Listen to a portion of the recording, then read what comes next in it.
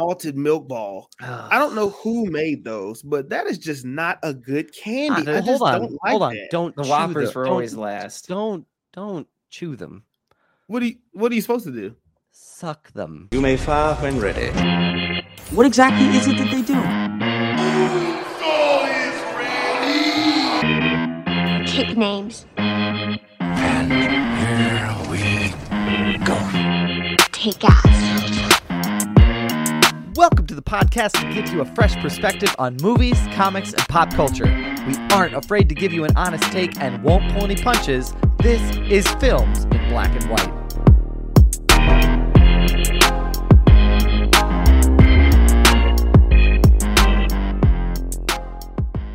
Welcome to Films in Black and White, everybody. Welcome to the party. Why are we all doing this white man shimmy? What is that? when Thriller comes on, us white people were like, "There's no way we can dance well to this," so we appropriately shimmy so other people who know what to do can go do their thing. No. I think Thriller is for everyone. It is for everybody. Fun fact, once learned the dance moves to Thriller. Really? I did see that video. In college, Brian. I did it for Sky Lip Sync. I learned the lyrics to Thriller. Came out to the Undertaker theme song. Came out from a coffin to dance to Thriller. That was fun. Things you do in college. Things you do. I mean, it could be worse, but there are so many worse things that I could have been doing. Probably was. How's everybody feeling? I hope you all are happy to be here. Happy Halloween to everybody. It is a big day tomorrow. We are thrilled to be with you. We have a scary movie, and it's scary for a couple of multiple reasons. A couple of reasons why it might be not what you expect. So we're going to dive into M. Night Shyamalan's The Happening, starring Marky Mark and Zooey Deschanel. We're also going to play some Catch That Quotable, and then we have a smidgen piece of news that we're going to get into this week. And so we're super excited you all are joining us. This is a quick reminder that if you're looking to support the podcast, recommending us to a friend or leaving us a review is the best way to do that. But in order to get everybody fully welcomed and introduced, I need to kick it on over to Marcus. What the fuck is happening? Destin. Marcus, how you feeling? Who wrote that? What's up, y'all? I don't know. That's it. Listen, it's Sunday. Today is my sister's birthday, so shout out to Mia. Happy shout birthday, out to you, Shaw. She's 16 today. But big day. It is big day. Is turning 16 still like the hype that it used to be? I mean, I think so. I mean, you can drive. Like, you can literally drive away from your parents. Yeah, that's I would assume. That to me will always be the biggest event, when you can finally commute. And I also say that because now that I am a parent, man, if one of them could just take themselves places for things, like that, I don't want to wish time away. But man, that would be kind of nice. Like, hey, Harper wants to go to the park. Great, your brother will take you. Like, what do you need from me? Like that. Hop in the car. That 16 is that's a big one. Yeah. I mean, I guess it's so interesting. We used to get the Sweet 16 TV shows, and you get to see how big people did it during that time. But I just don't know if the hype was the same. But anyway, I'm good. I'm ready to pod. It's a Sunday for those breaking the movie magic. So it's a different day for us, but it's a great day. Different time, different place, but that's different okay. Time, different place. Awesome. Well, thanks for the love, Marcus. Let's also make sure that we touch base with Werewolf by Brian Rausch. How you feeling? He changed it. I did. Hello. Yeah, I changed my name for the live feed. Scary Brian. It felt lazy. I just wanted to try a little bit here. So thanks for everybody joining the live cast. If you can, follow us on Films in Black and White on Facebook, leave us a review on Apple, or join our Patreon. The reason we're talking about The Happening tonight is because our Patreon members who donate to us every month, that is the movie they wanted us to talk about. So if you're like, why are y'all talking about this? Talk about a better movie. Join our Patreon. Recommend a better movie. That's true. Let's get out of The Happening and Mark Wahlberg, and we'll get there. But no, it was a quintessential fall weekend for the Rausch household. We went to a farm. We got pumpkins. There was a tractor ride, a corn maze, So we did them. We just painted pumpkins. I should say my wife guided the pumpkin making. I held the baby, so the baby didn't get in the paint. So that was my contribution. Yeah, a great contribution still. Just trying here. So tomorrow's the big day. Obviously, if you're listening to the podcast on Wednesday when this comes out, Halloween's already happened. But yeah, so we're good. We're ready. We're set, and I'm happy to be here. So Doug, I mean, round us out here. How you doing, man? I'm doing great. I just realized that this is going to be one of those circumstances where we're going to talk about a holiday that's coming up, only for us to promptly tell that holiday to go fuck itself. Wow. When this podcast comes out. What could you mean, Doug? Oh, what holiday are you referring to? What holiday could I mean? Well, November 1st will be here, which means it'll promptly be December 25th, and everybody can just be thinking about Christmas. So, that's a bah humbug, man. Like, come on, dude. man. It's a season. Nobody wants to. It is a holiday. What are you supposed to do for Thanksgiving? Like, there's nothing there for that. Like, there's nothing. Right. Hallmark movies are based in Christmas, not that well. Not I think it is important and an important habit to be thankful for all the things that you have. But if the two of you would like to just skip on past it, be my guest. I gather with friends and family. All I'm saying, man, all I'm saying is that you can enjoy. Look, there's a lot of work that goes into Yule, to Christmas, to a lot of the December holidays. There's a lot of decorating. Doug, I have a family. I just want to get the decorations up and just be done. Like, that's where I'm coming from. So, thanks, Roman. One of our Patreon members here on the live chat. He's saying, "Preach, Doug." I'm glad you have a buddy. I'm glad you have a support system. No, but in all seriousness, you're absolutely right, Brian. It is a marathon when you have a bunch of cousins and people that you need to shop for. So although I understand it, I may also be curmudgeon-y about it. But how am I doing beyond that? Great. I've had a cold all week, so if I sound a little bit nasally, that would be the reason why. But it's the big day also. It's Brittany's birthday tomorrow, so we spent today getting ready. We spent the day getting ready for Marilyn Monroe. Oh God, Mr. President. How do we get Marcus to sing to Joe Biden for his birthday? Make this happen. Somebody find his birthday right now. Someone get Kamala on the phone.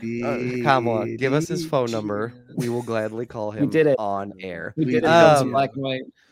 But I made a cake today, birthday, which is fun. So I did that. Oh, nice. What kind of cake was it? It is a pumpkin spice cake with a browned butter cream frosting. So I made that with no help. Wow. From my wife, a little bit of help from my wife, but mostly no help from my wife. Fair. And so are you a big baker or more cook? I know you cook. Which one do you fancy yourself? This should come as no surprise. I'm a spite baker, which means that I see someone else do it and I go, it can't be that hard. And I also then try to do it. Netflix, if you're listening, this is a really low cost show. Let's make it spite cooking with Doug and let's just go. Yeah. Marcus and I will be producers. Doug can do the whole thing. Is it cake? It's just, is it spite? That's just the whole episode. Is it spite or is it right with Doug Wagner? That's the way it should be. I love that. Yeah. So, but in all seriousness, Brittany's favorite flavor, because she's a Halloween baby, is pumpkin spice. Then also browned butter anything is just delicious. So this was very much her jam. So we did that. So we'll celebrate. We'll take kids out tomorrow. But all in all, we got a good day. But gentlemen, we have so much to get into. We got the happening. But Brian, we have a big announcement for those who have been following along with Catch That Quotable. Also get to know that we finally, it has taken us many days, but we finally have picked a charity. Brian, would you tell us about the charity we picked? Yes. So this is something that the pod, we've been talking a lot about actually since June. We've been wanting to find a nonprofit to donate for women's health care and specifically reproductive care, and cover it, and basically a nonprofit that helps folks with abortions if they need that. So one of the organizations that we looked at and that we ended up deciding on is called Elevated Access. And so Elevated Access, their mission, they recognize that not all people have access to the healthcare they need. So they believe everyone deserves access to that healthcare, such as abortion or gender affirming care. And so they have basically what they do is they have volunteer provide free transportation out and in state to get people to where they can get the care they need to essentially the care that they need to live. So we're going to be donating $100 there for Elevated Access.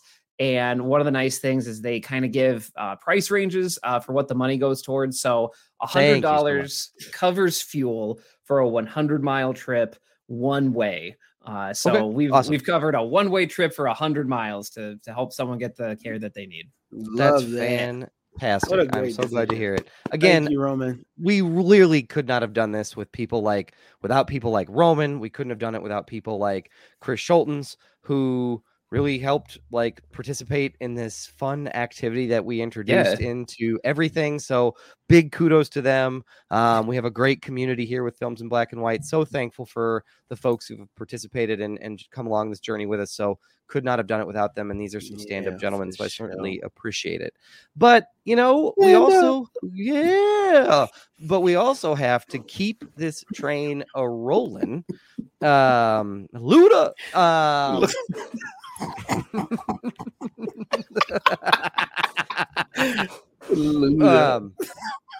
The hoarsest Luda you've ever heard in your life.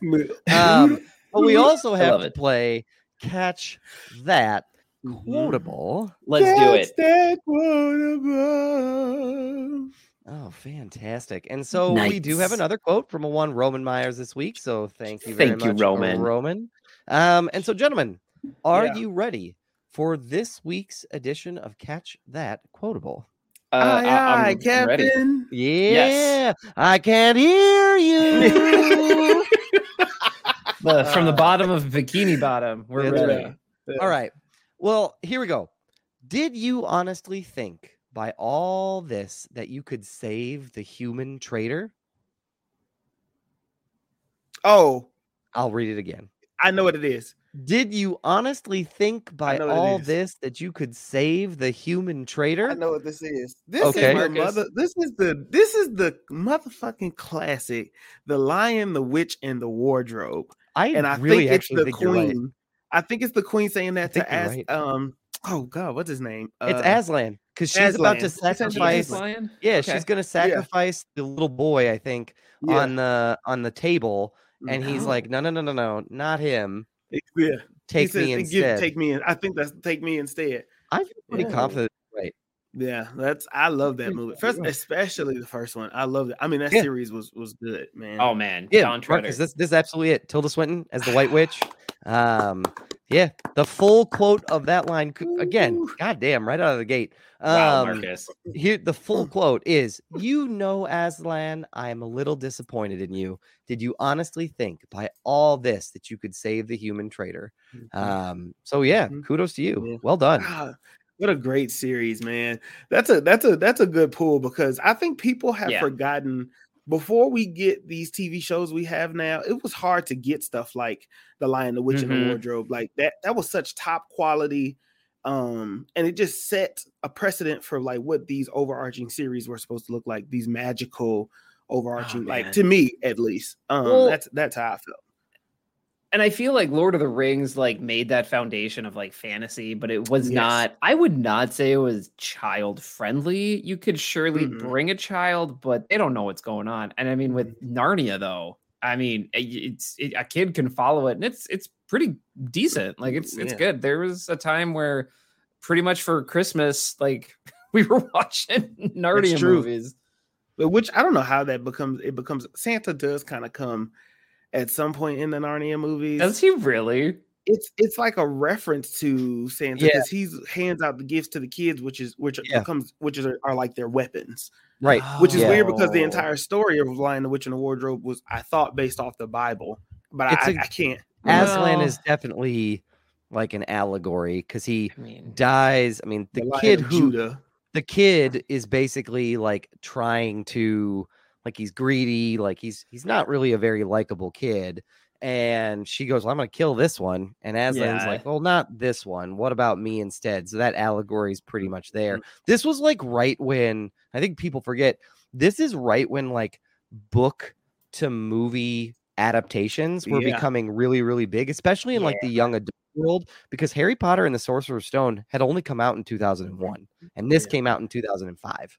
So it's a pretty big, like, you know, this is a big one, and I think it gets slept on a lot. It does get slept on a lot. Yeah, awesome, great pull, That's Roman. Great guess, Marcus. Yeah. So Marcus, you're the hot hand. We're actually going to stick with you for our first piece of news. So all right, Marcus, so we're doing news, and then we're doing the happening review. That's right. Absolutely right. So Marcus, so sticking there. What do you got for our news? What's the tidbit we got to get into?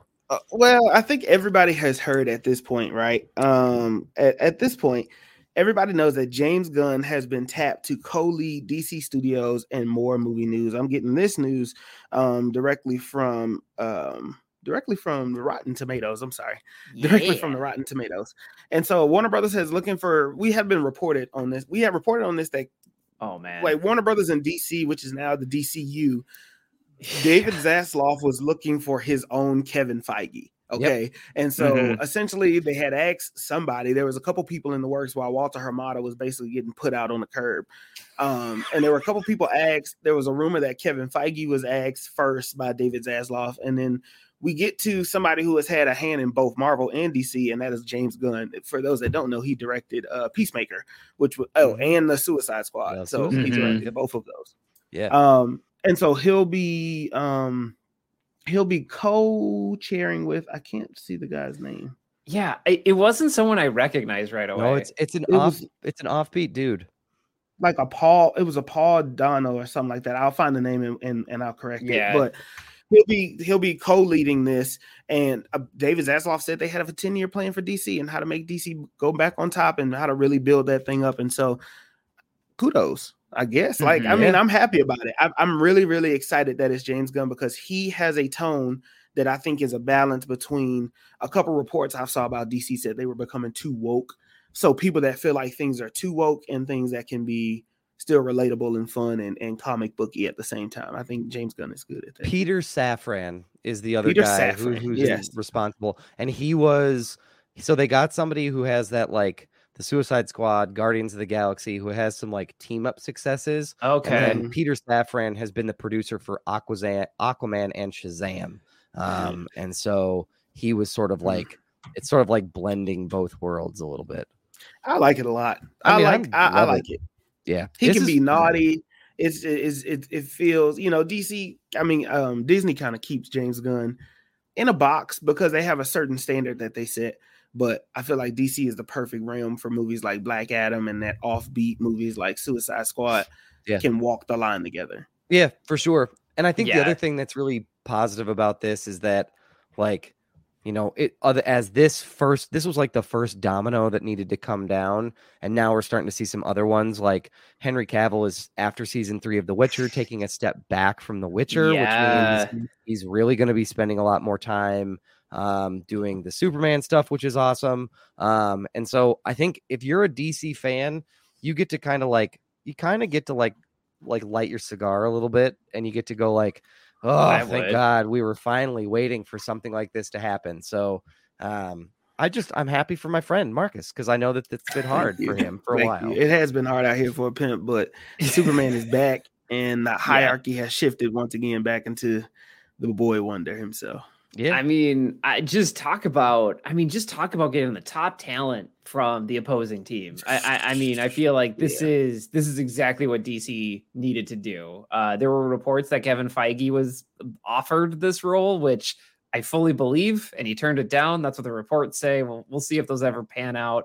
But I mean, like, there's just James Gunn is somebody that understands character, and I'm not always going to say that everything he does is a home run, but I mean, you look at Peacemaker, you look at the Suicide Squad and the Guardians of the Galaxy, Scooby-Doo. All of those are just foundational character pieces, and they work because they lean into the character. So I'm really excited for him to have a steady hand and be like, okay, like this is cool, but like, what about the character? Like, so hopefully that we'll be able to see that translate on screen.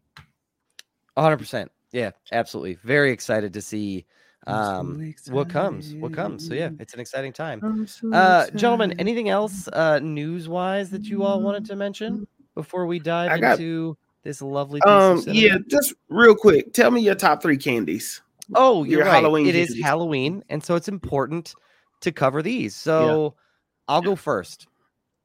I have a balance between being like a chocolate guy and also like a fruity candy guy. Okay. So my top 3 are always going to be Reese's peanut butter cups. Like, I think it doesn't matter whether they're mini or whether they're the bigger ones. It really doesn't matter. The balance is perfect. Like the blend of both is awesome. That is an easy like number 1 for me. The second one for me is Skittles, and it is, and because there's something about them. I also like the idea of like one piece of candy has a bunch of candy inside of it. Like you didn't feel it was almost like bonus candy a little bit.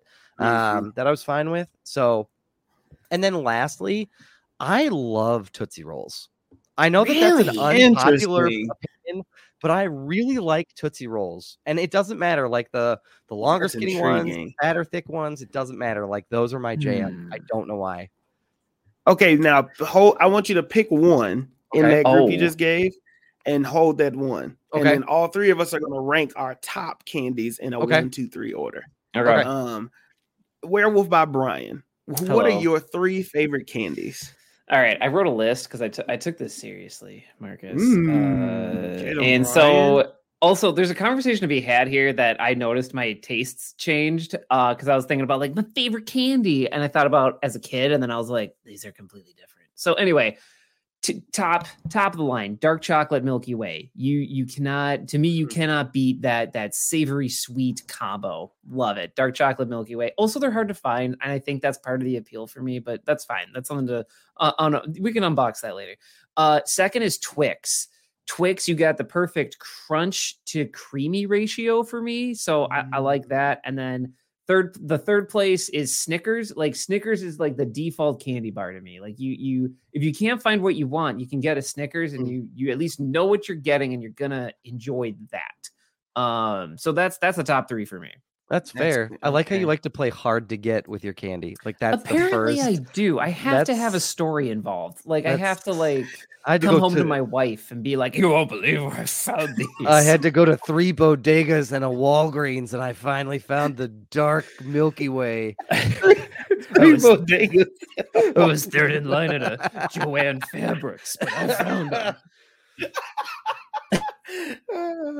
That's like the perfect impersonation of what Harrison Ford is about to sound like in the Thunderbolts. Oh my gosh. I had to find this Green Hulk.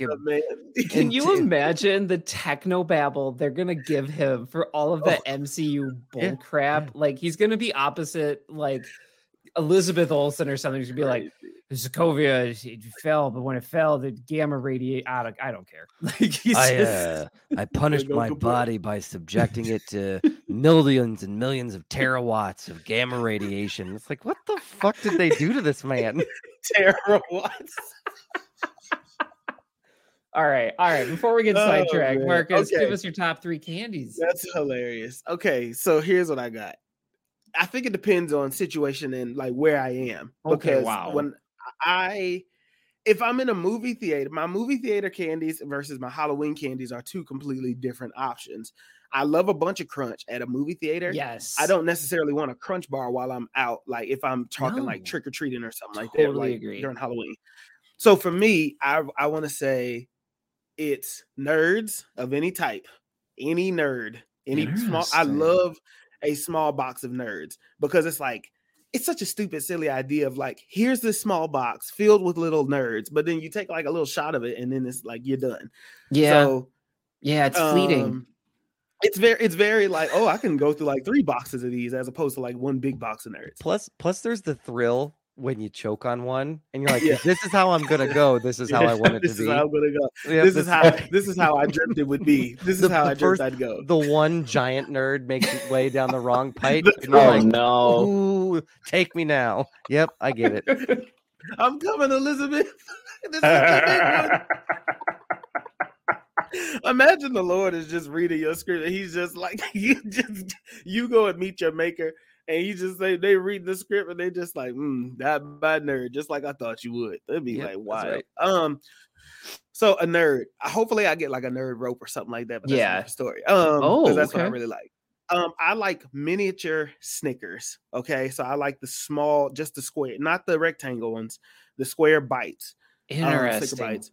Those are really good. And then I think my last candy would be, if I'm going through a candy thing, honestly, it would be like a ring pop. It would be it would be like a Krabby, like the gummy Krabby Patties. Those are really good. That's surprising for me. I don't know why. Those are really I didn't. Just on Halloween, those are really. It's such a silly idea, but like it's the one gummy one, and it's like 5 individual gummies inside. It's like I don't know. And it comes in like a little plastic like shell. It comes like a little burger. Yeah. Okay. So, I don't know. All right. So what's everybody's one in their list? Doug? I think my one has to be like a Reese's. Like I think that they're everywhere. I think that they are. It's hard to argue with chocolate and peanut butter. You know what I mean? Like plus they have the ratio down. Like you're very rarely going to get a bad one. So that's true. Brian, what's your one? No, it's got to be dark chocolate Milky Way. It's dark chocolate, so you're getting a little bit. You're getting a little bit of that darker, like that taste. I don't know how to describe this, but it's a step up from your regular Milky Way, and you get a little bit of nougat. So that's where I'm at. So out of Reese's, dark chocolate, and nerds, because mine is going to be nerds. Let's make a 1, 2, and a 3, and we all got to agree on the 1, 2, and 3. Just real quick. Okay, so the 3 were it's nerds, dark chocolate Milky Way, and Reese's. And Reese's. Where would you go? I could tell you where I place these. Okay, let's hear it. Okay, this is how I rank them, and this is not how I rank anybody on this podcast, but this is how I rank. How dare you? I don't want this to be. I can already see. I can already tell where he sees this is going. I'm gonna put Reese's at the top, nerds second, and dark chocolate Milky Way at the bottom. But here's the thing: I'm not a huge dark chocolate person. So if somebody's like, "Would you like a Milky Way or a dark chocolate Milky Way?" I'm like, "Get that one out of here." Like, I don't need it. That's the only thing that's throwing me off. The Milky Way is good. The dark chocolate is the part that's kind of like throwing me for a loop. And Doug is right. I'm willing to flop a 2 and a 3, but a Reese's just does not feel like it can be beaten on Halloween. I'm sorry. On Halloween? I mean, like it's orange packaging. You're already going for orange stuff on Halloween, and it's peanut butter and you know exactly what you're getting. Like I do understand that with the dark chocolate Milky Way, it's kind of like you're on a little bit of an adventure. Nerds, it's so fleeting. It's gone. It's there and gone. That's with a Reese's, that's a fair point. Yeah, that's a fair point. Really easy to consume. There's nothing color. It's bright colors, and the candy literally all tastes the same. Like it's nothing really significantly different. Well, and here's the reason why I would flop them. This is the reason why I would flop them is nerds. If you start to remember when you were younger and you would dive into your candy, and you would be like, you'd eat a couple. When you started to pick up steam, you're like 3 turned into 6, turned into 9. Nerds kept that going, like because they were just quick shots and you moved on. So Brian, that point of like they are fleeting. That is not lost on me at all. Nerds are like the shots of the candy world. You're you're absolutely right. Like it's just like which one of these is the Rumplemans? Maybe that's why. Maybe that's why I almost died eating them. As I was taking them as a shooter when I was fucking 8.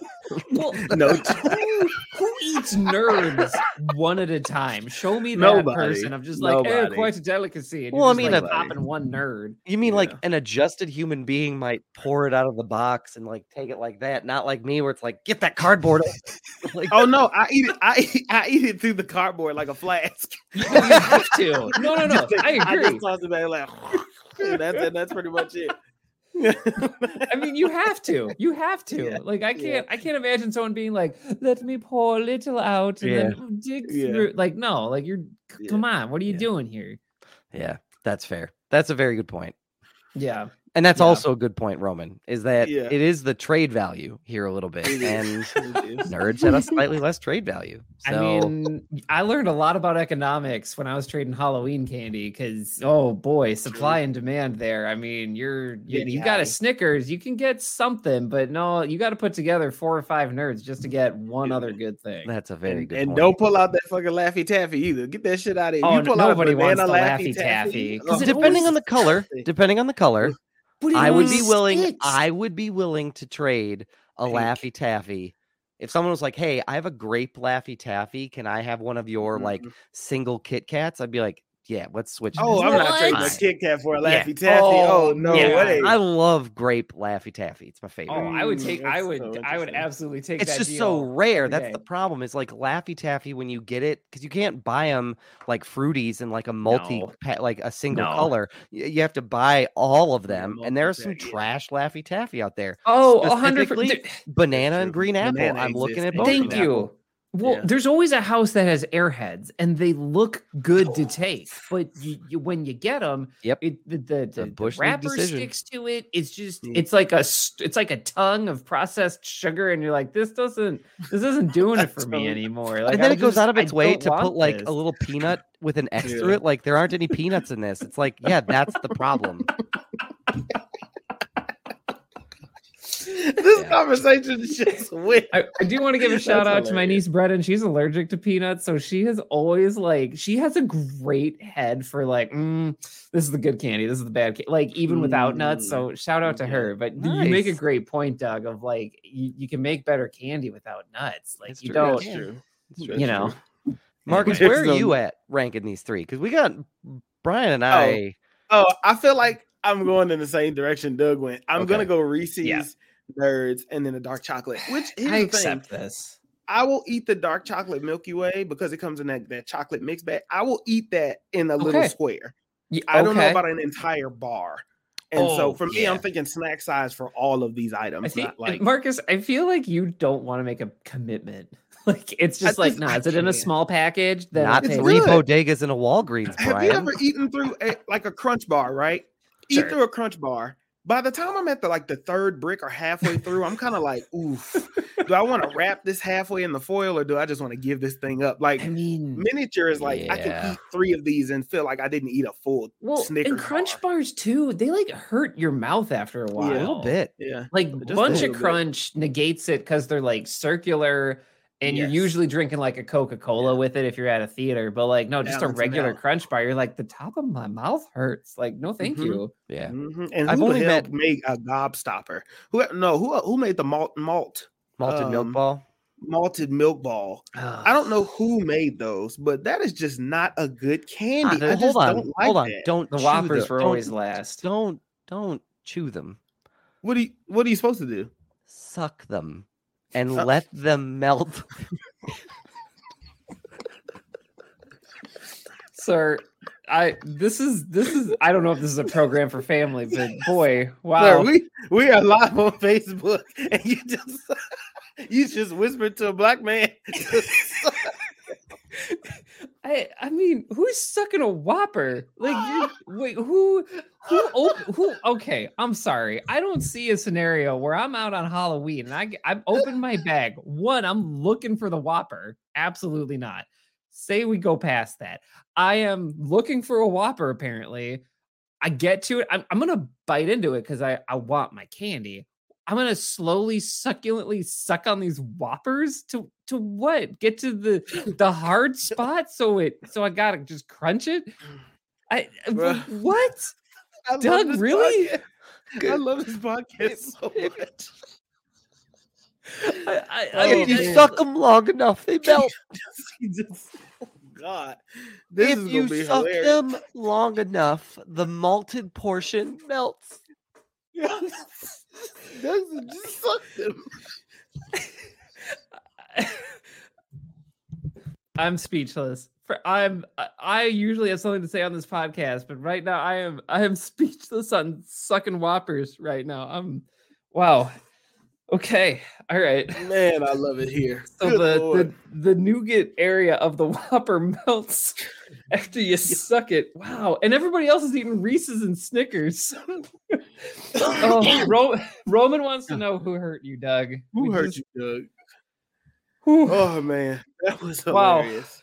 Wow. I love it here. This is great. All right.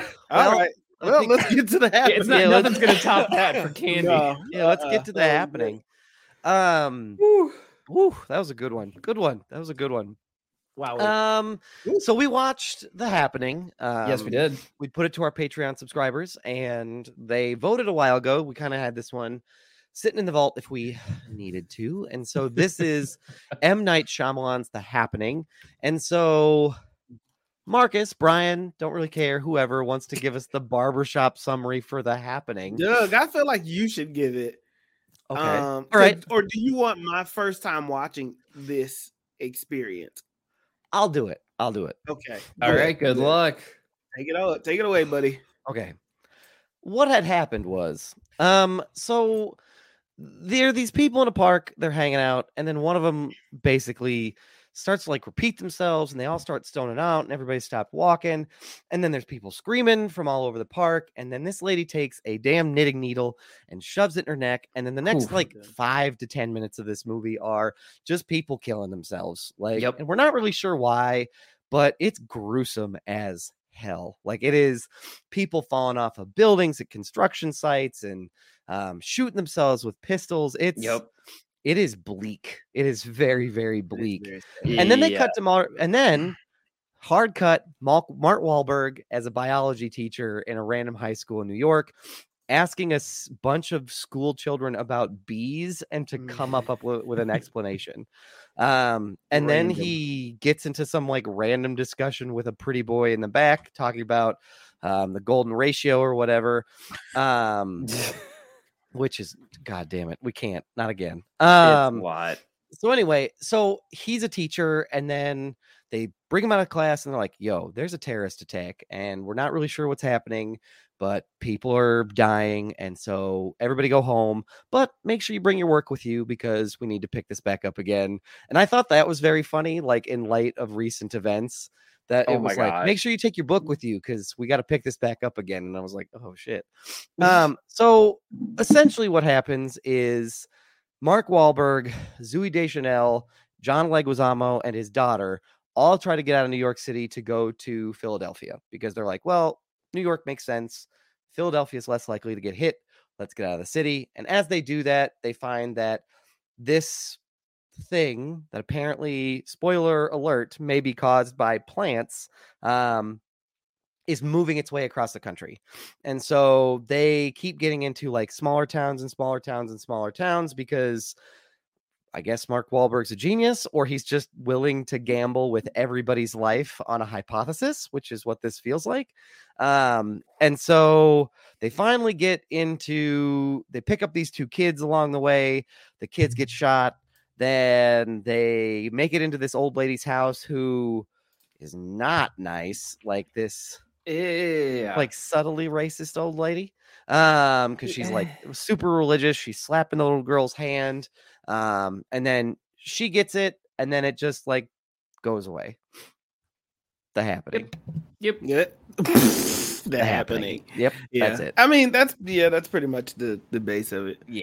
As loose as it sounds is as loose as the movie was, to be honest with That's you. The thing. It's like I wasn't trying to like cut out a lot. There's just not a lot to the plot overall. So and sometimes it kind of felt like it was just violent to be violent or bleak to be bleak. You say you want to know how dark it could be. What if we like Final Destination type stuff of just like, what if it was Final Destination but just with a different camera?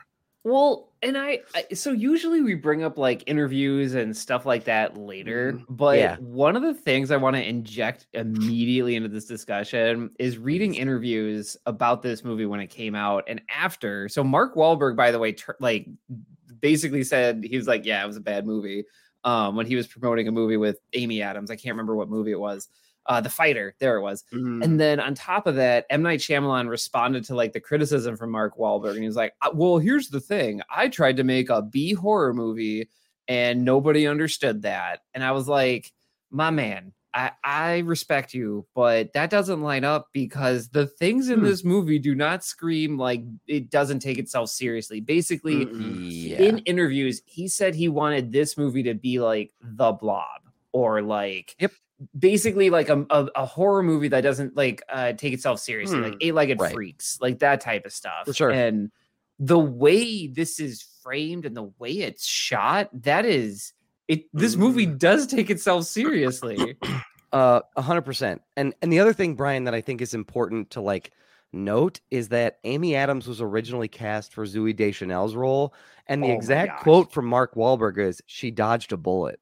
Like, this movie's a piece of shit. And I'm not paraphrasing. I have it from the Wikipedia that I did as like some research. So again, she said, Amy Adams had, quote, dodged the bullet by not starring in the film. He said it was really bad. It was a really bad movie. Fuck it. It is what it is. You can't blame me for not wanting to play a science teacher, or at least I wasn't playing a cop or a crook. He basically said, like, I wanted to play a teacher, cut me some slack. This movie's really bad. Yeah. I mean, yes. That's absolutely right. Yeah. I mean, I respect Mark Wahlberg for wanting to try to do something different. I do feel like he was miscast 100% in this movie. So who do you feel like was the original casting? If not Mark, then who? Who could have made this at least tolerable? That's a good question. I mean, I'll take a moment to think on it. But I do think that the reason Mark Wahlberg didn't work for me was because he's typecasted as a cop because he has the front of one. He's very like sharp with his talk. It's very upfront. It's very direct. All of his delivery is just it's right there. He also says what he's thinking a lot, Brian, too. Yeah, which is good for stuff like The Departed, and other stuff that is like Oscar worthy. But I guess like a Cillian Murphy, maybe like the guy who played Scarecrow in Batman Begins. If someone needs a point to go off of there, I feel like a more cerebral or just like an understated person would have been helpful, because Mark Wahlberg just kind of felt like the cop in the DARE program that was subbing for the science teacher that day. Of just like, hey, you want to talk about bees? Okay, we're going to talk about bees. You know what? Bees, if they die, you die. And it's just like, I feel like I'm being interrogated a little. Yeah.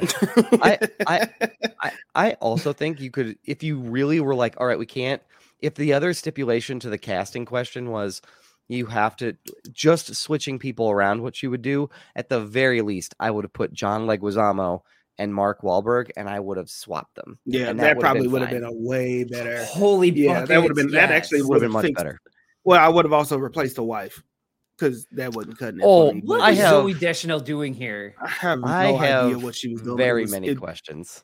She annoyed me more than anything. Like, I almost forgot that their love life was a B plot, because she just seriously, I don't know if that's how she was told to act it out, like it's a B movie, because then that would make sense. But it just threw me for a loop.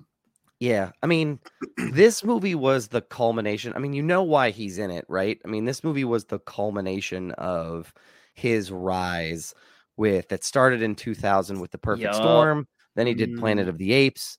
Then he did The Italian Job. Then he did Four Brothers. Then Invincible. Then The Departed. Then The Departed. Then We Own the Night. And Shooter was in between there. And then it culminates with The Happening. In 2008, but from 2000 to 2008, he was just like banger after banger after banger. Yeah. And then, I mean, I'm sure they were like, you got to put him in a leading role. Like anything he touches, something to gold. So yeah, my guess would have been Chris. Is it Christopher? Is it Norton? Who played the Incredible Hulk? Yeah. Edward Norton. Edward Norton. Holy buckets! He would have been one of my picks. I mean, I feel like he can really give you that. He brings a tone of drama, and that was one thing I feel like. This movie was very bleak at times. Now, don't get me wrong. Oh yeah, there was a point where I had to pause this to watch something a little bit lighter. because it was just very, very heavy. Oh yeah. I mean, just for context, I watched The Happening and then I watched Cabinet of Curiosities on Netflix, which is also a scary anthology, but I felt that the Cabinet of Curiosities like got me out of like the bad vibes of The Happening. Like that's how bleak it is. It was hard. It was hard. And I will say this, to the movie's credit, like if we're going to start off on things that I liked about this particular movie, the thing that I liked about this was some of those sequences of people who had either already killed themselves or who were in the process of were really well done. I personally think the scariest scene is the scene in the Jeep. Like when they see the gardeners hung themselves with their own hose. That was messed up. And he's driving, and you can hear her reaction, but you're not seeing anything out of the car, which means it's not great. And John Leguizamo is, don't look out there. You look at me. Yeah. He's also coming to this realization that there's something getting into the car at the same time. That scene, I think, probably stands above a majority of the other ones. Like, it's really well done. I would say that. That's why I kind of agree with yours, Doug. Swapping those two leads for the co-lead, and maybe that would have made like Mark Wahlberg's role a little bit more compelling for him to be the one that has to do that, especially at the peak he was in. But I know he wasn't going to give that up. You don't give up that role. No. Well, and to Mark Wahlberg's credit, I feel like he did the best he could with it. I don't fault this film on Mark Wahlberg. I respect Shyamalan. This is on M. Night Shyamalan. Like because the one thing I want to point out here, not to go back over everybody's filmography, but I do feel like it's important because he had written, directed, produced quite a bit up until this point. But basically, we had The Sixth Sense, Unbreakable, Signs, and The Village. And those 4 movies were received pretty well. The Village, some people were hit or miss on it, but overall, at that point, Lady in the Water too. He kind of, I don't know, Lady in the Water. I don't feel like anybody talks about it. Anyway, the majority of his movies at this point in 2008, like he was like a sure thing. So I feel like people just kind of let him do whatever he wanted without any supervision. And then the Happening happened, and it was like, what is this? Well, and again, I did a little bit of digging and a little bit of research on this. So like those ones that you talked about, so The Sixth Sense, Unbreakable, Signs, and The Village, those were home runs. People love that. It cemented him as somebody who could do an original take on like a horror story. Right. Lady in the Water was a little bit of a departure from that. It was fantastical and it was a little bit different, but it was a little bit of a departure from his horror element.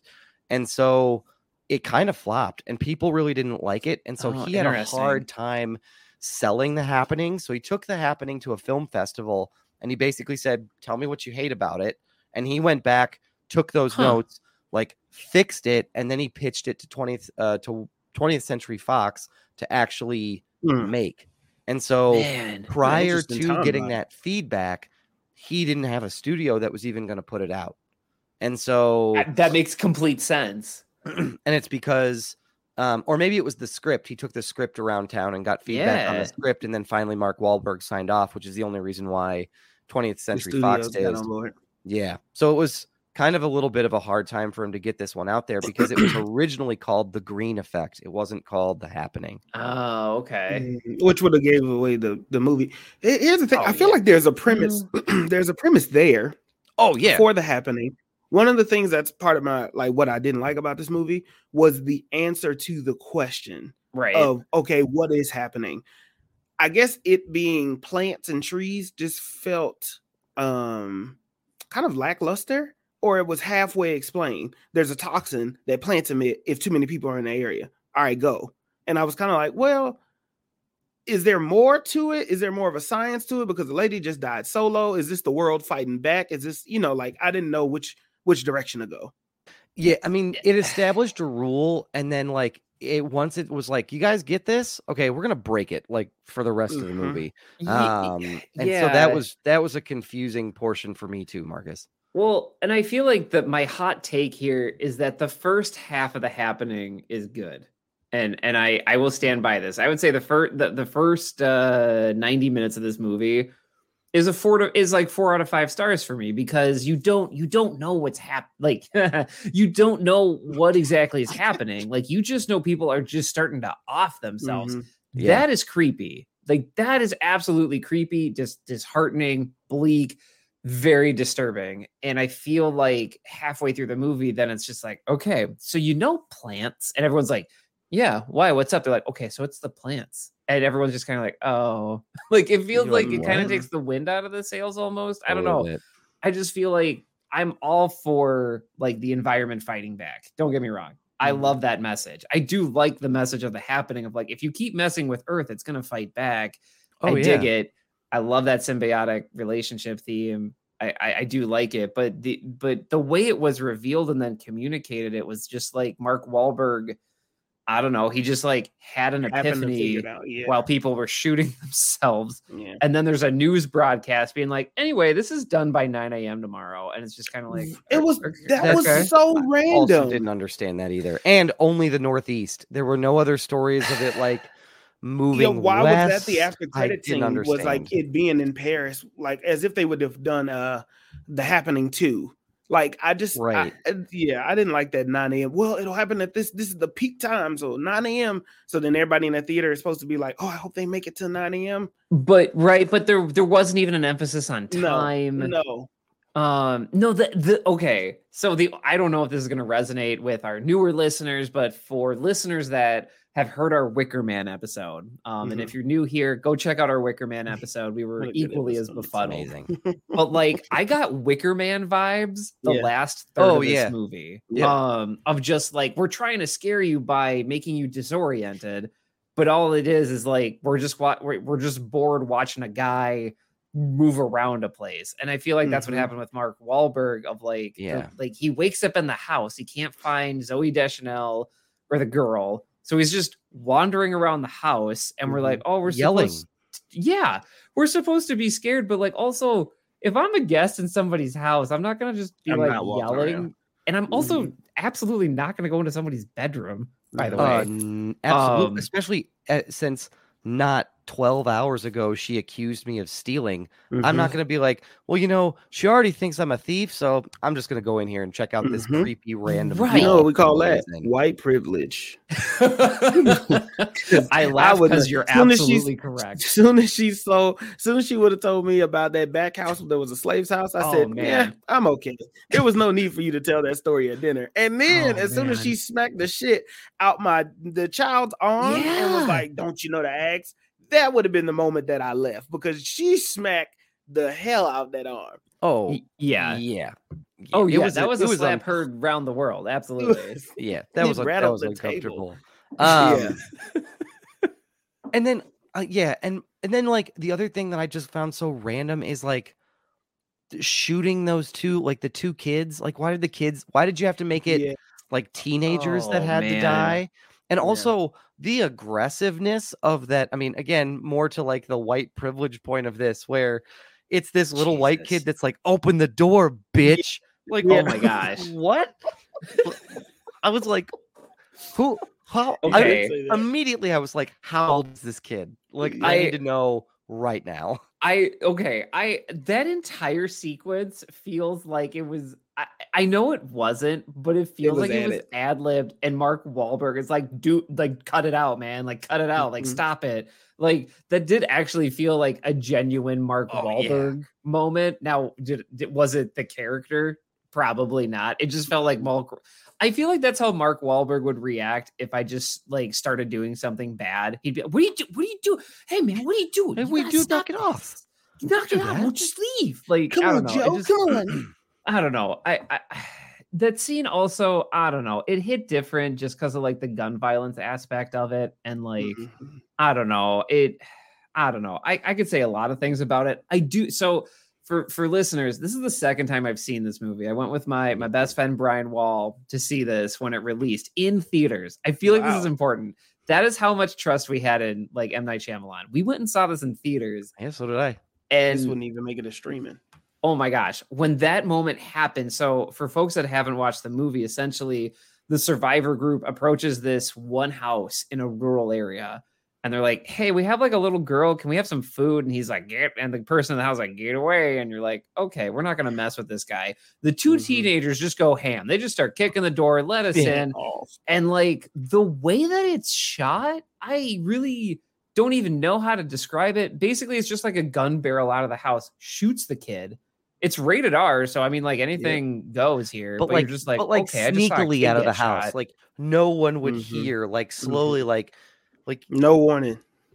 Like it's like a spy movie. Like, and this is how I shoot. By the way. I don't know. That sequence just hits different. Like in 2022 for me, it just does. That's a fair point. I mean, this whole thought. If I'm going to that, I don't want to fast forward too far ahead, but I will. No, do it. I just feel like the way that it ends, right? And so them being locked in when she has this one line is like, so it's not safe to go outside. And I was like, oof, that's giving me severe PTSD from the lockdown.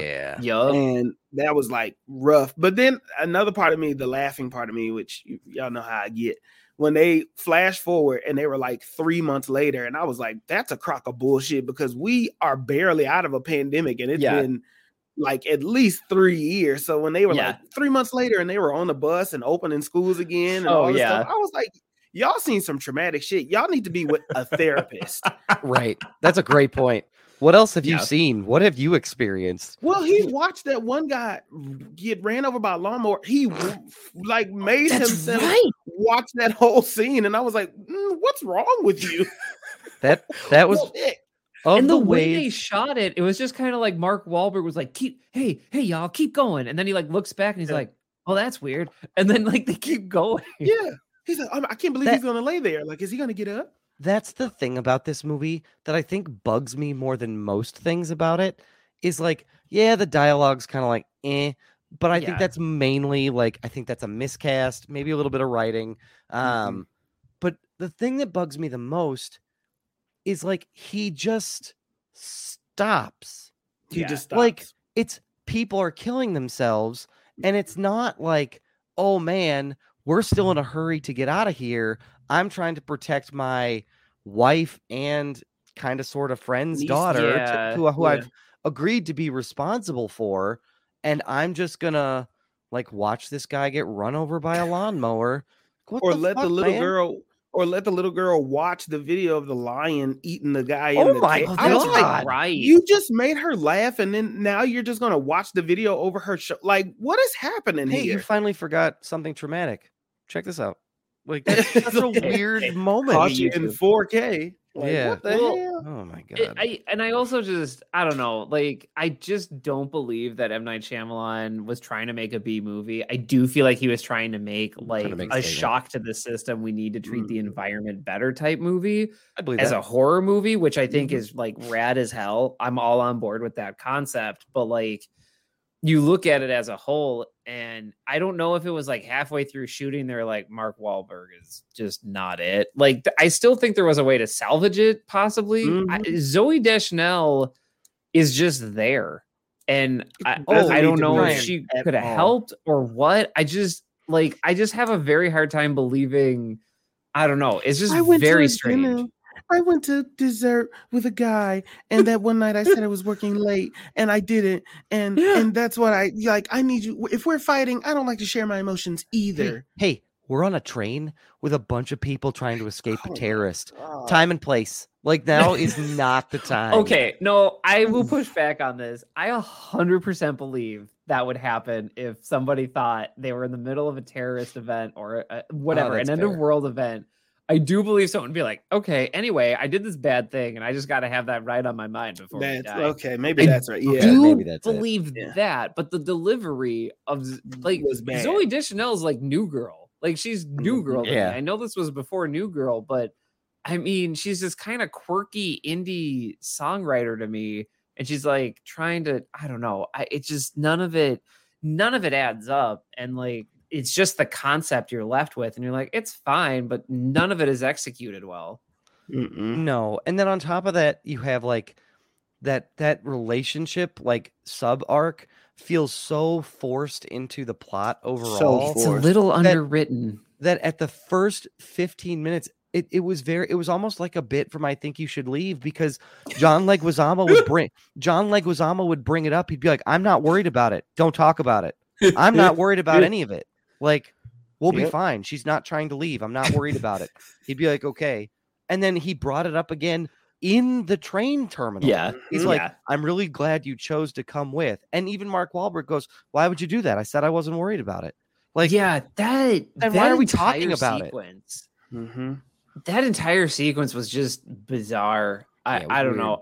The other thing, and it's not M. Night Shyamalan's fault, but we all lived through like a global health event, a global health crisis. Yeah, we did. And we know that this is not how people would react to something like this. Like there, of course, would be people like, oh, nothing's wrong. I'm just going to walk straight into the trees. And that's not true. M. Night Shyamalan's fault, by the way. That's just the world we're in. They would be like, no, the trees are fine. I'll lick them to show you.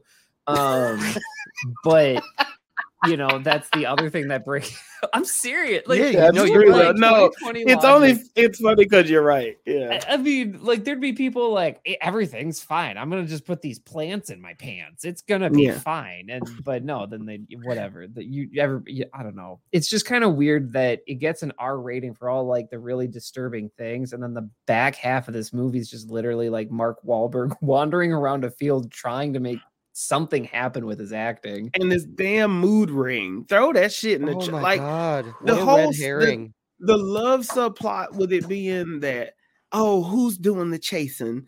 Oh, I could tell somebody's doing the chasing. I knew it was you doing the chasing. And in my mind, when I was watching, I was like, I forgot that this subplot was a thing. Yeah. I forgot that she was mad at him for something, or that maybe she was cheating, maybe she wasn't. And then he brings up that dumb line about there was this hot physician who I almost asked her for cough syrup and I didn't have to do anything. And I was like, is this supposed to be cough? Funny?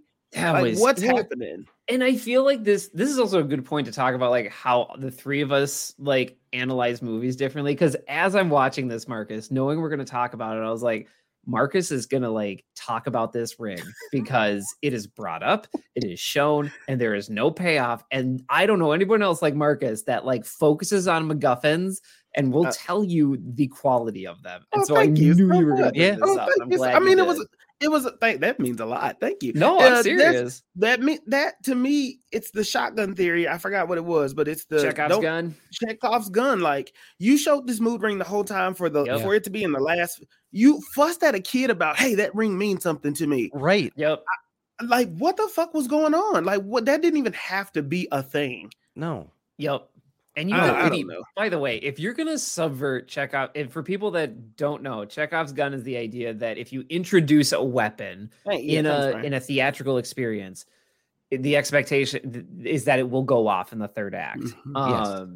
And so, and I'll say there's people that have subverted it successfully, but subverting it's really hard to me. Yeah, and they didn't do it here. It's like the shoe in Nope, like the floating shoe in Nope. Oh, that kind of was like one of those scenarios where that's a good one. It wasn't really. It was a good piece to add, but it wasn't really discussed on a lot, right? For it to be the main point of that. I mean, or again, maybe it was just done poorly, and they were trying to make some sort of statement with how angry the old lady got, right?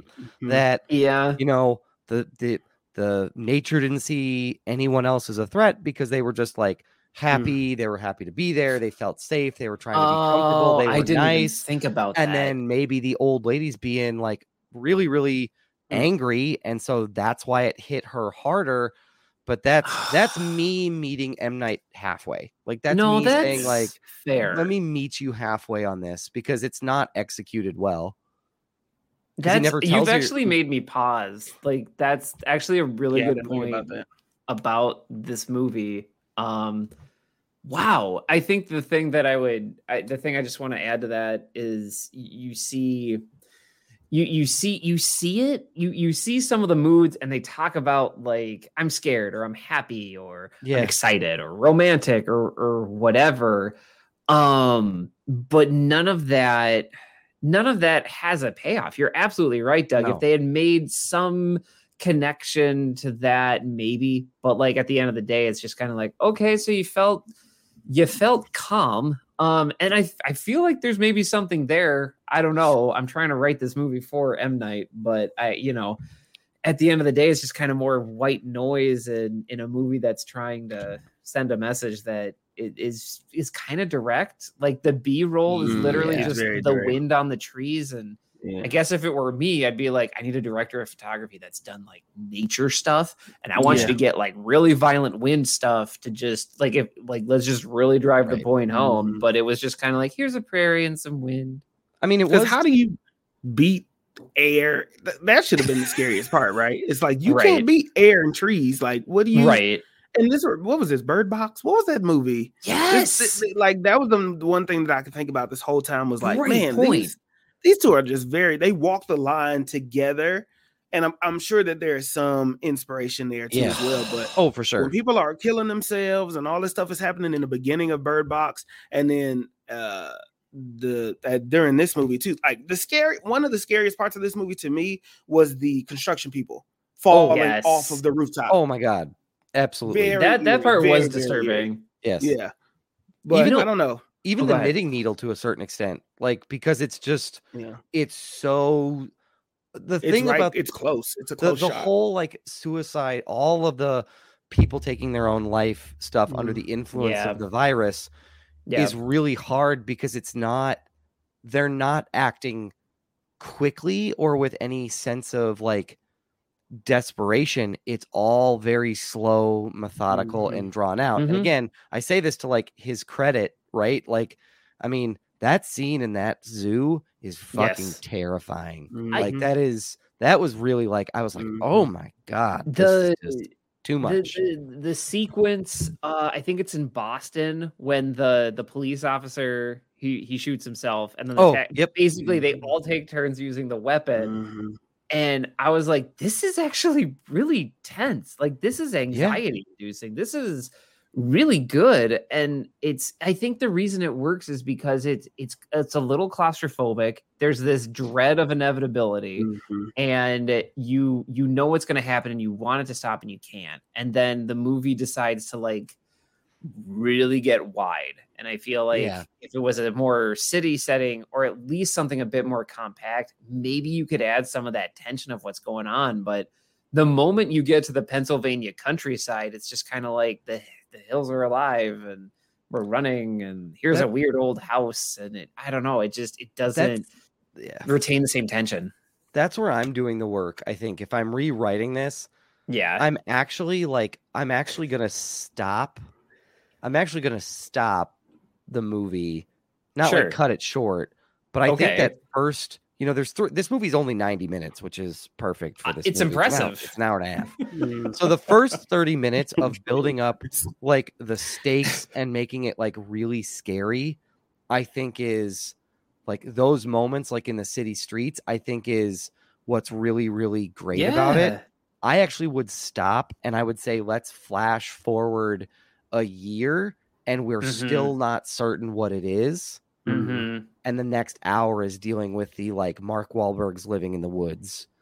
Well, I think if you're not interesting, certain. Like I think that's a different way to look at it, and it could be more terrifying because now everybody's seen as other, and there's that fear of do they have it? Am I gonna get? I'm making it a pandemic movie, basically, is what I'm doing. Is like, do they have it? Am I gonna get it? Yeah. Like, what do I have to worry about as we like re-enter everything? But that's with 2020 vision on. So, it gives you that thrill. It gives me that thriller feel, that what you just described in the movie, which once again I think has a good premise. It gives me that of oh God, is it Hush? No, Quiet? No, what's the one where they have the whisper? Quiet Place. Quiet Place. The Quiet Place. Oh, sure. Yep. Like that same feeling of it's almost. I get more fear of the unseeable and the untouchable. Right. Then and that's why I think this movie could have been great. The one thought I have in the back of my head, I hope that Jordan Peele does not go this route of M. Night Shyamalan. Like he's 3 for 3. Well, will he overshoot trying to get a message across? Does he box himself in? I don't know. I feel so. There is a thesis. There's a doctoral thesis here. If anyone's listening, for comparing Nope and The Happening, because I feel like both Jordan Peele from the outset, by the way, was like, yeah, this is my B movie. Like, this is my B horror movie. Said. That's what and I feel like he said that in interviews, but I'm not, it's low confidence. I'm pretty sure he said that, but that's what it was. It was a B horror movie that was done very well. And it was still tense, but it didn't take itself seriously. Then you have The Happening, where you have the director saying, oh, we shouldn't take it seriously. But then you have an entire sequence of a dad looking at a cut in a roof of a car, knowing he's gonna hurt himself. Like, he knows he's going to do something fatal to himself because that's what's happening. And that doesn't have half the impact as, say, the fake cow dropping out of the sky in Nope. And I feel like there's a thesis there to compare what a mid-tier horror movie is and what the goal of it is and how you do it. That's my only statement here, is like Jordan Peele. I feel like my response to you, Marcus, is like, I feel like Jordan Peele got over this hump and M. Night Shyamalan tripped on it, and Jordan Peele and then just walked got right a over good it. sprint from it. Like, and I that's think kind of where I'm at. And I think the other piece of this is that I think you also have to look at, M. Night Shyamalan got really, really kind of like tied in and married to this idea of a cinematic, what a twist. A twist. Yep, a plot twist, right? That's on Robot Chicken is what a twist. That's a sketch I never forget on Robot Chicken. He said, what a twist. I was right there with you. Yeah. But I think that's where he really got like pigeonholed and said like he can only do movies that have a big twist. There's not so many times that you can do that. So I do think the comparison of Jordan Peele to M. Night Shyamalan is definitely there. But I just think where it's different is that I think Jordan Peele horror movies can still be scary. He's not relying on a plot device to be what he's known for. Yeah. And I think that's the real difference in my eyes of like, M. Night Shyamalan got notoriety for being the twist movie maker. Yes. There's only so many times you can do that before it's really flamed out.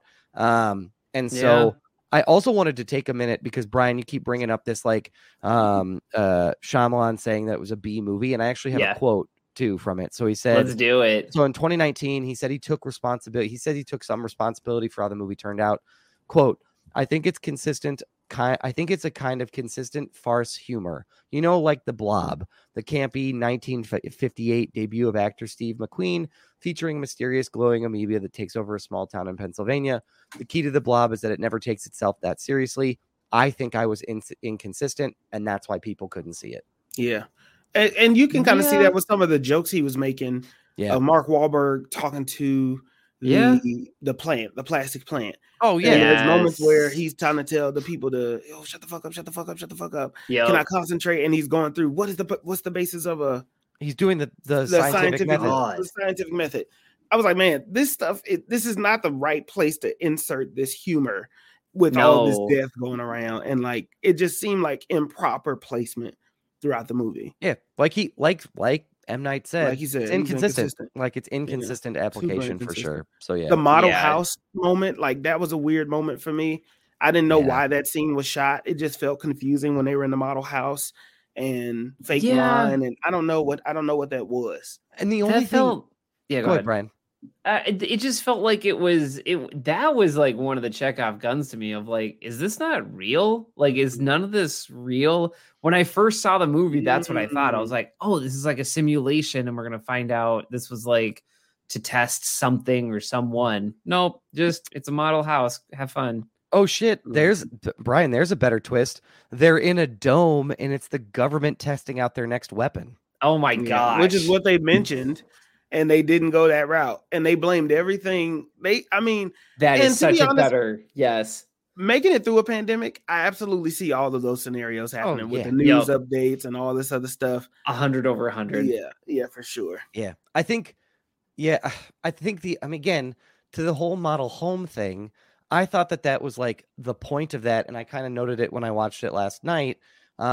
Is I sort of said like, are they trying to make this statement that like it's going to attack this model home because we destroyed nature to put up this crappy like cookie cutter style neighborhood. And I was like, but they don't spend any time there, and you only really see one person die. That it's you leave it there and you move on. Yeah. Like, and so I was just kind of like, there are these things that like I kind of had expectation wise, especially because it's really clear that there is a message, and I'd seen it before, like that there was a message.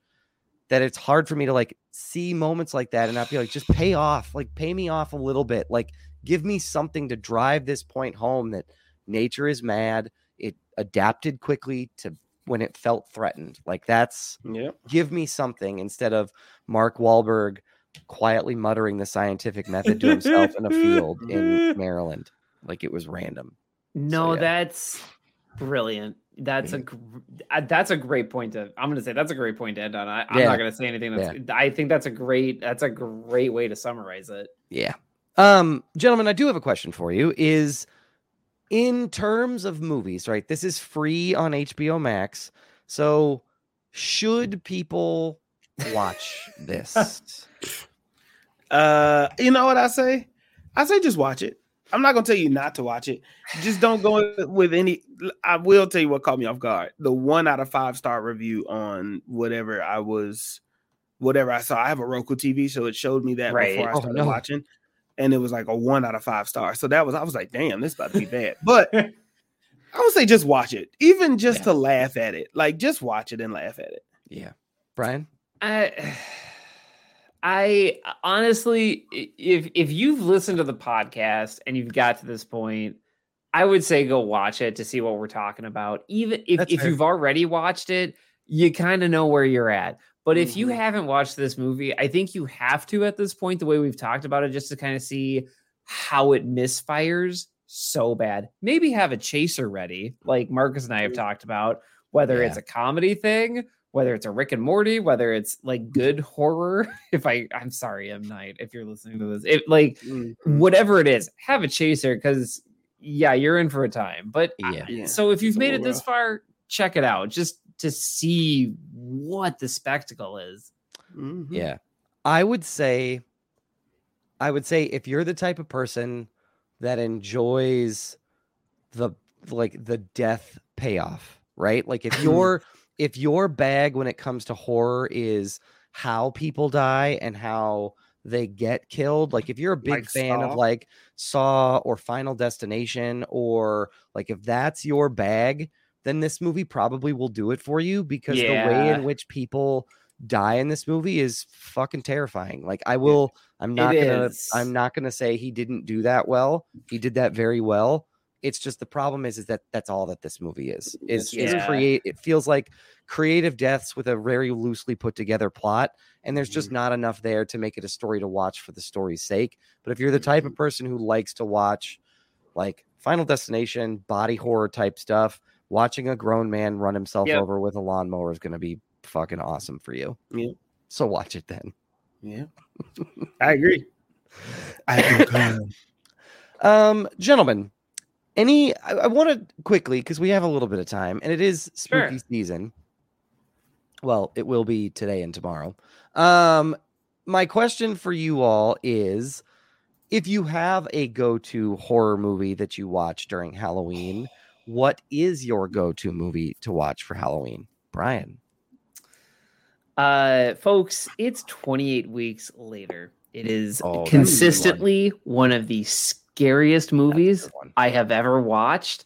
The premise is that it's fast zombies, and basically the UK where the virus started, it's wiped out. Like, and they're trying to get back, but they're wiped out. There were no survivors. Like, anyway, watch 28 Days Later if you really like that concept. But I think 28 Weeks Later just really does a home run on it. So anyway, 28 Weeks Later if you really want to be scared. And far scarier than 28 Days Later, I think, personally. Yes. Yep. Far scarier. Yep. Marcus? I don't know if I have one. I don't deliberately watch scary movies. Okay. So for me, good call. I don't like, I will watch it if it's something like, when Annabelle came out and all that kind of stuff. That was like a high point for me in like movies. But other than that, I don't really find the time to deliberately watch like a scary movie during Halloween. Yeah, I get that. Yeah. I'm also not that like type of person that watches like scary movies during Halloween. I love scary movies. Give them all to me. But I will say this. I would say if you are interested in what I believe to be such a classically scary movie that is 100% worth a watch, go watch Poltergeist. Like the original Poltergeist. And I say that because one, it's in the cultural zeitgeist. Like there are shows that make jokes about it. I'm pretty sure there was a Family Guy that had some poltergeist element. An American Dad, that's what it was. It was American Dad had a whole poltergeist moment. It's just really well done and a genuinely terrifying movie, and simple by itself. And I also think Halloween movies typically fall into like murderous slashers or like really scary ghost movies. And I will take ghost movies scare the fuck out of me more than slasher movies. I would say slasher movies scare me more because that shit could be real because people are just really psychopaths like that. Oh yeah, well, that too. But what about like Ghostbusters? Do you consider that like okay, like you know how they talk about that's a good one, God, what's the Bruce Willis movie? Is it a Christmas movie? Die Hard. Is Die Hard a Christmas movie? Is like a topic or Harry Potter? Is Harry Potter a Christmas movie or whatever? Is Ghostbusters a scary movie? What like how do that might be a weird question, but it is a little creepy. I mean, it's Ghostbusters gets you in the mood. It's not going to scare you, but it's going to get you in the mood for scary season. I think Poltergeist, the thing that I like about Poltergeist is that it rides the wave. It's PG. By the way, this is rated PG. It's a PG movie.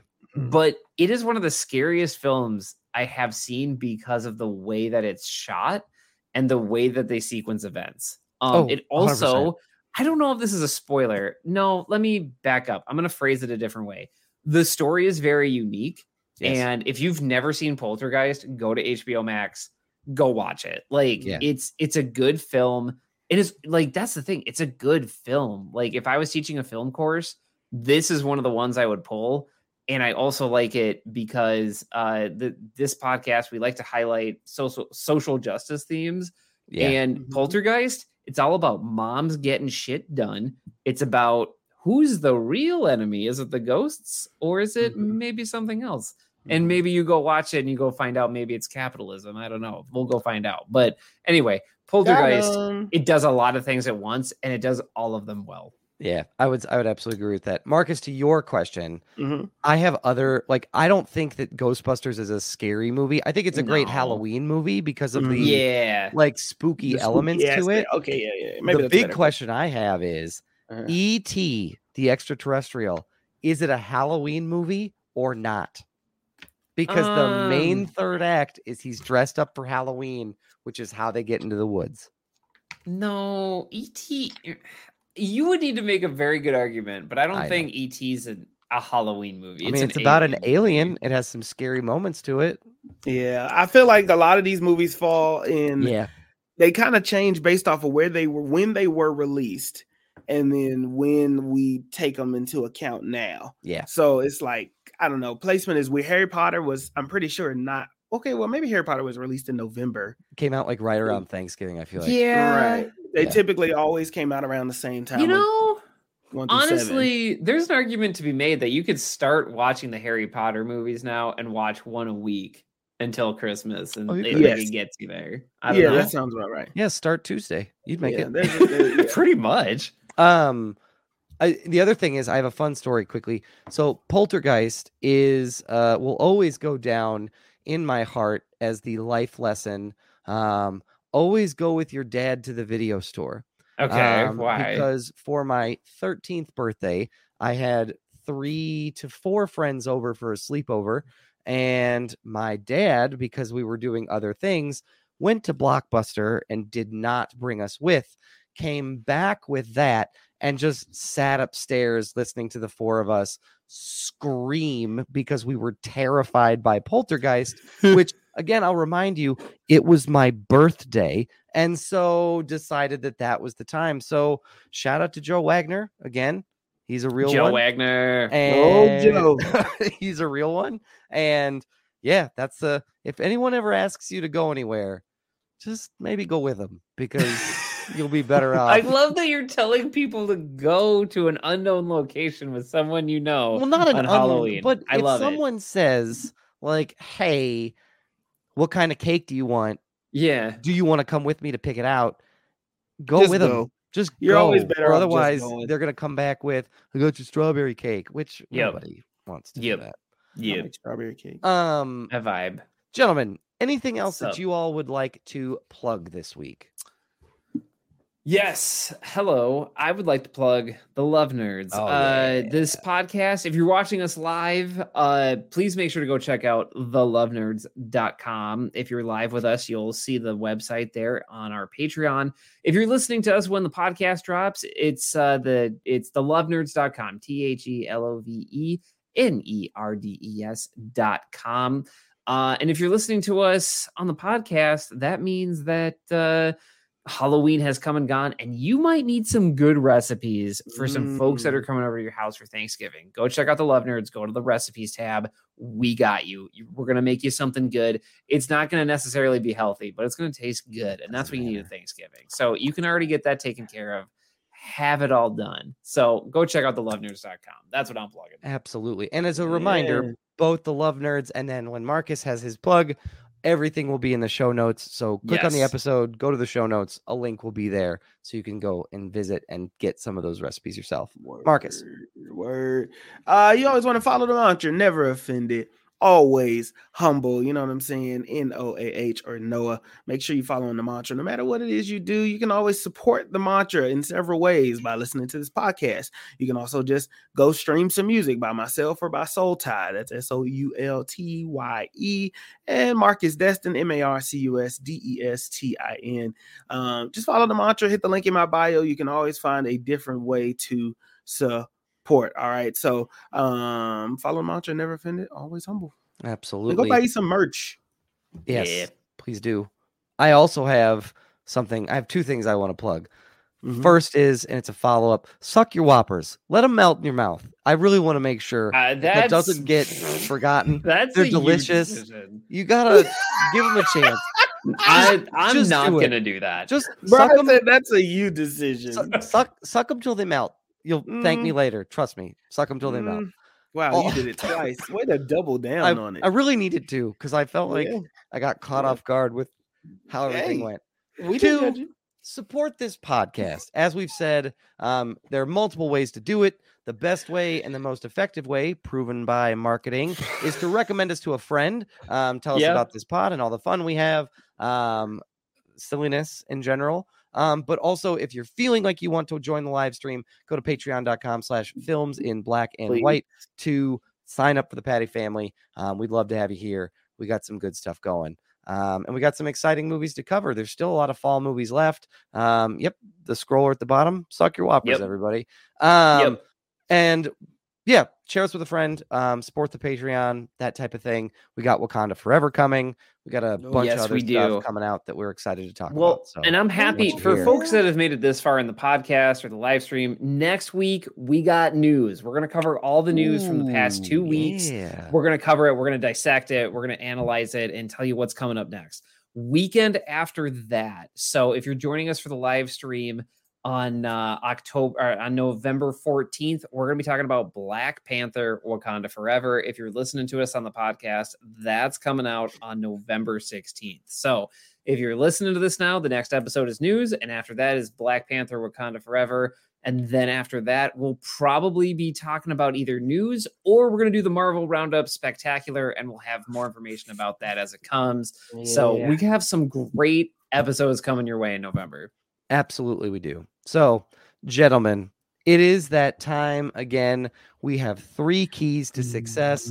Brian, please give us that first key to success. Hey, folks. First key to success is read a book. I'm currently reading Heretic by Gina Cadlick, who is an alumna of Cornell College. So Doug and I went to school with her. go check out her book. It's a great book. I'm listening to it on Audible, so you don't have to look at books to read them. You can listen to them as well, and it's only 8 hours. It's a pretty fast read, so go check it out, read a book, educate yourself about other people's experiences. Also, go back to last week's episode. We put a link to the Amazon book portion for Jenna Captain's book in our show notes, so check those out. Yep. Marcus, what is our second step, sir? Second step is to drink some water. Yes, it's getting cold, but you still need that hydration in your system. You know what I'm saying? So drink some water. Don't try to drink some Crystal Light to try to cover up the taste. Sometimes you just need pure water. So drink some water. Put some ice in it. Filter it out. Treat yourself to something nice. Just don't put any bullshit water in your body. Yeah, and also, if you get a cold, the best way to beat a cold is to drink more water, take in some more fluids. So do it. Make sure you drink some water. The last step is, look, y'all, it is a time of ghosts and goblins. Don't bring ghosts with you wherever you go. Wash your ass. Get up in it. Grab some soap. Grab some washcloth. Get up in there. Clean those ghosts out. Clean out your attic. And leave those ghosts in spooky season as we get into the holiday times, because you don't want to go to a Thanksgiving meal bringing your ass, sweat, and stank with you. You don't want to have any presents that you bring with you when you go to Christmas and open those up in front of everybody. They didn't ask for those. So just clean them out, leave them at home, and everybody will thank you. Just take a good shower. It's that simple. It's important. And your legs. Wash your legs too. I don't know when that became a thing. Yeah, wash your legs. Just wash your legs. Your whole lower body. But that does it for this week's episode of Films in Black and White. We will be back next week with a news episode. But in the meantime, in the between time, stay safe, stay healthy. We love y'all. We appreciate y'all. We'll catch y'all next week. Suck your whoppers, everybody.